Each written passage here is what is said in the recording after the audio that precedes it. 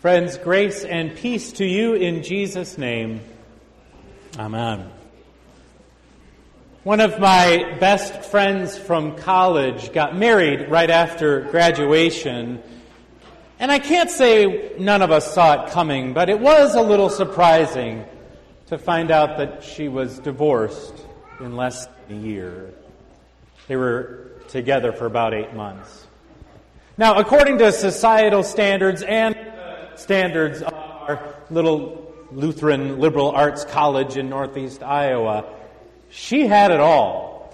Right? She was magazine beautiful. She was really, really smart. She was kind and thoughtful and funny. She was gentle. She was politically engaged and active in the world. She was amazing. I ran into her a few years afterward, and we were chatting, and eventually we got around to talking about dating. And she said, yeah, not so much. And I was like, yeah, it probably makes sense. And she said, well, no, it's not for lack of trying. She said, but you tell me, on which date is it appropriate to bring up the fact that I'm not even 25 and I've already been married and divorced in less than a year? It's kind of a deal breaker for a lot of guys our age. I had to take her word for it. And so today we meet a woman. Jesus meets a woman. And she is, by all accounts, one of the first and finest evangelists that the Gospels have ever known.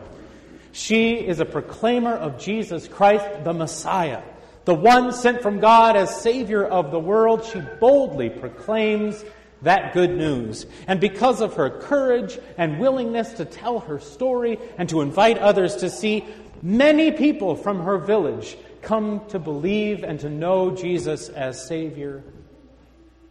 Because of her story, they come to the living water.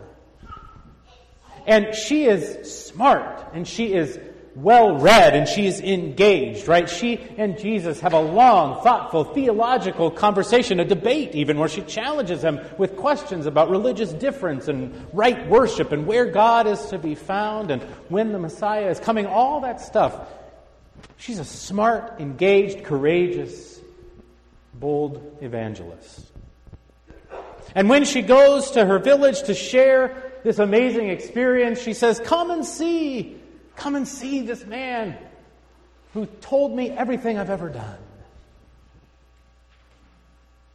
And of all of the things that we could remember about this woman, her brilliance, her courage, her evangelical spirit, her success as a sharer of the gospel, it's everything she's ever done that sticks out in our minds. She's been married 5 times. The one she's living with is not her husband. And despite the fact that Jesus just says those words, and that's it, you know how people are. We remember that part of her story, and usually with all kinds of assumptions about what that means, what it means about what kind of a woman she is. We assume, we read into the story that the reason she's there at noon drawing water when respectable women would come in the morning or in the evening is obviously because she's so full of shame for her sinful past that she doesn't want to be seen with those other women, or they don't want to be seen with her. And what a surprise and shock it is that Jesus would talk to her. Of course, none of that is in the story. It could just as well be that she was an introvert and she didn't really like to gossip all that much, and the line was shorter at noon. But you know how people are. Then and now we are obsessed with other people, and especially other women's sexual past. What kind of a woman she is. And so throughout 2,000 years of biblical interpretation, we have this assumption, this picture of who this sinner is that Jesus deigns to talk to. But that's not in the story. We have no idea what her past really means. We just know the numbers. What if all 5 of those husbands died? And her life is just carrying grief. And a brother of one of her former husbands takes her in out of kindness. What if those 5 men divorced her because she couldn't have kids? And in those days, that was a real deal breaker. Of course, we're over shaming people for infertility now, right? We don't know. We don't know what her story really means. We just make all kinds of assumptions about it. But you know who does know her story? Jesus. He knows the whole story.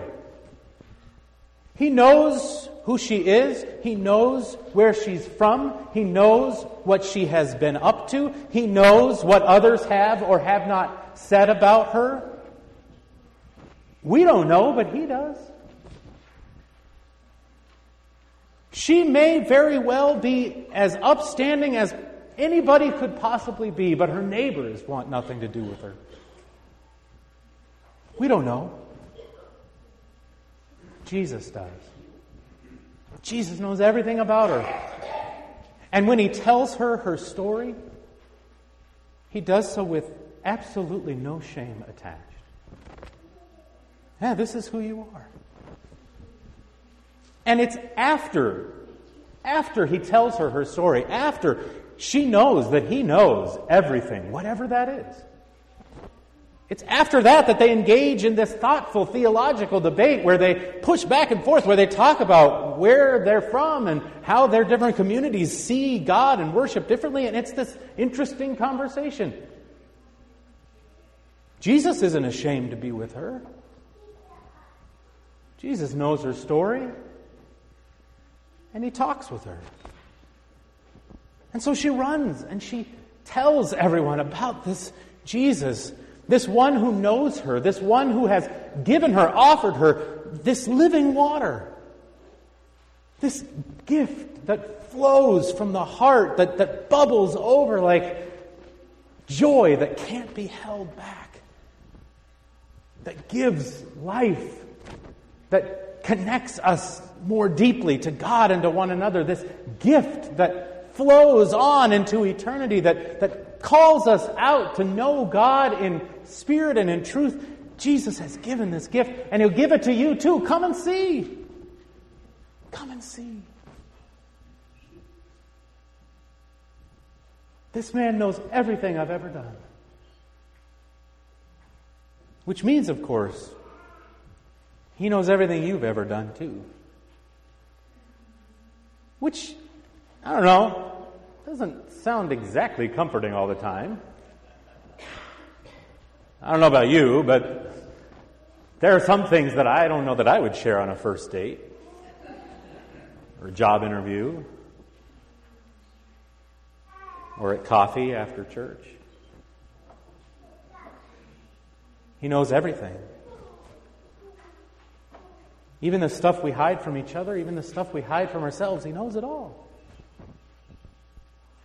And yet, whatever all that stuff means for you or for the people around you, whether that stuff is the stuff of shame or the stuff of pride, whether that is stuff that cuts you off from others or connects you to their stories, whatever it is that you bring to this well, the good news is God knows it already and offers in this place living water that flows to abundant and eternal life for you, no matter who you are or what you bring. That once you know Jesus, you no longer have to carry all that stuff that does nothing but run dry or break your back or cut you off. But now you have the living water that flows from deep within. That Spirit that brings life. Friends, this is who God is for us. This is the whole story that begins with the one who made all things and through whom all things were made, deciding not to remain distant in the heavens, but instead to pour God's self out in flesh to live among us. We should not be surprised to see Jesus in this place with this person talking to her at this time of the day. This is who Jesus is. One who knows full well who you are and has no shame whatsoever hanging out with exactly you. After all, this is the one from Nazareth. You know, that crap hole of a place. But He knows who you are, the good, the bad, and the ugly, and it doesn't matter. Or, maybe more importantly, He knows who you are, and the good, the bad, and the ugly just makes you more lovable, more of use, of value, of worth in the grand scheme of what God is up to. For maybe it's that stuff that makes you, like her, the kind of person that others might listen to.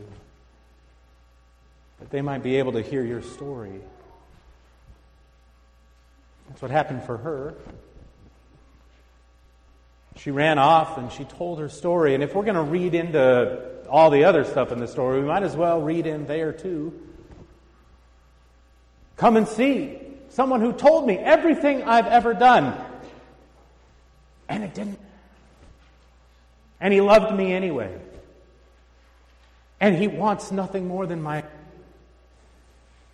And he wants y'all to shut up about it. Or whatever. Come and see. And there's a line at the end that also has a little rough edges to it. Where the others say, you know, it's no longer because of what you said that we believe, because we've now come to see ourselves and believe. And yeah, it's not unusual 2,000 years ago or now for us to not listen to women's voices or trust the stories they have to tell. But I'm not sure that's exactly what's going on here. You see, this living water, this gift that God is longing to give to us, God wants to give it to you. To exactly you. God doesn't do gossip. God doesn't work through others, or at least God wants ultimately to be with you, face to face, to know your story, to tell you your story, to carry your story on into God's promised future. That's the God we have. That's the God we meet in those waters. That's the God poured out at this table. That's the God who knows you and wants nothing more than to know you and to love you and to fill you with life forever. And thanks be to God for that. Amen.